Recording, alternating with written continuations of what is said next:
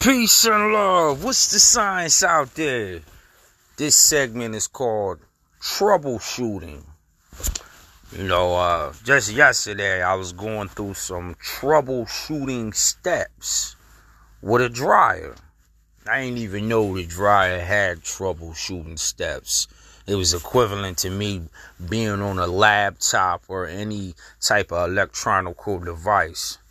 So as I'm going through these troubleshooting steps, it reminded me of how the mind could go bad at once. That is good. Or a person who has everything together, but somehow caught some type of character defect and the mind is at a disarray. And there's troubleshooting steps for the mind to get back on track.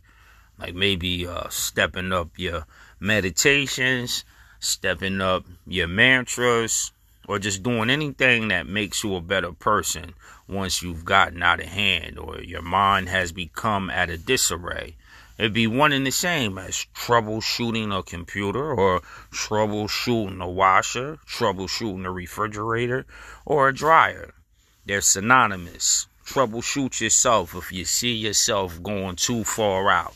Peace and love.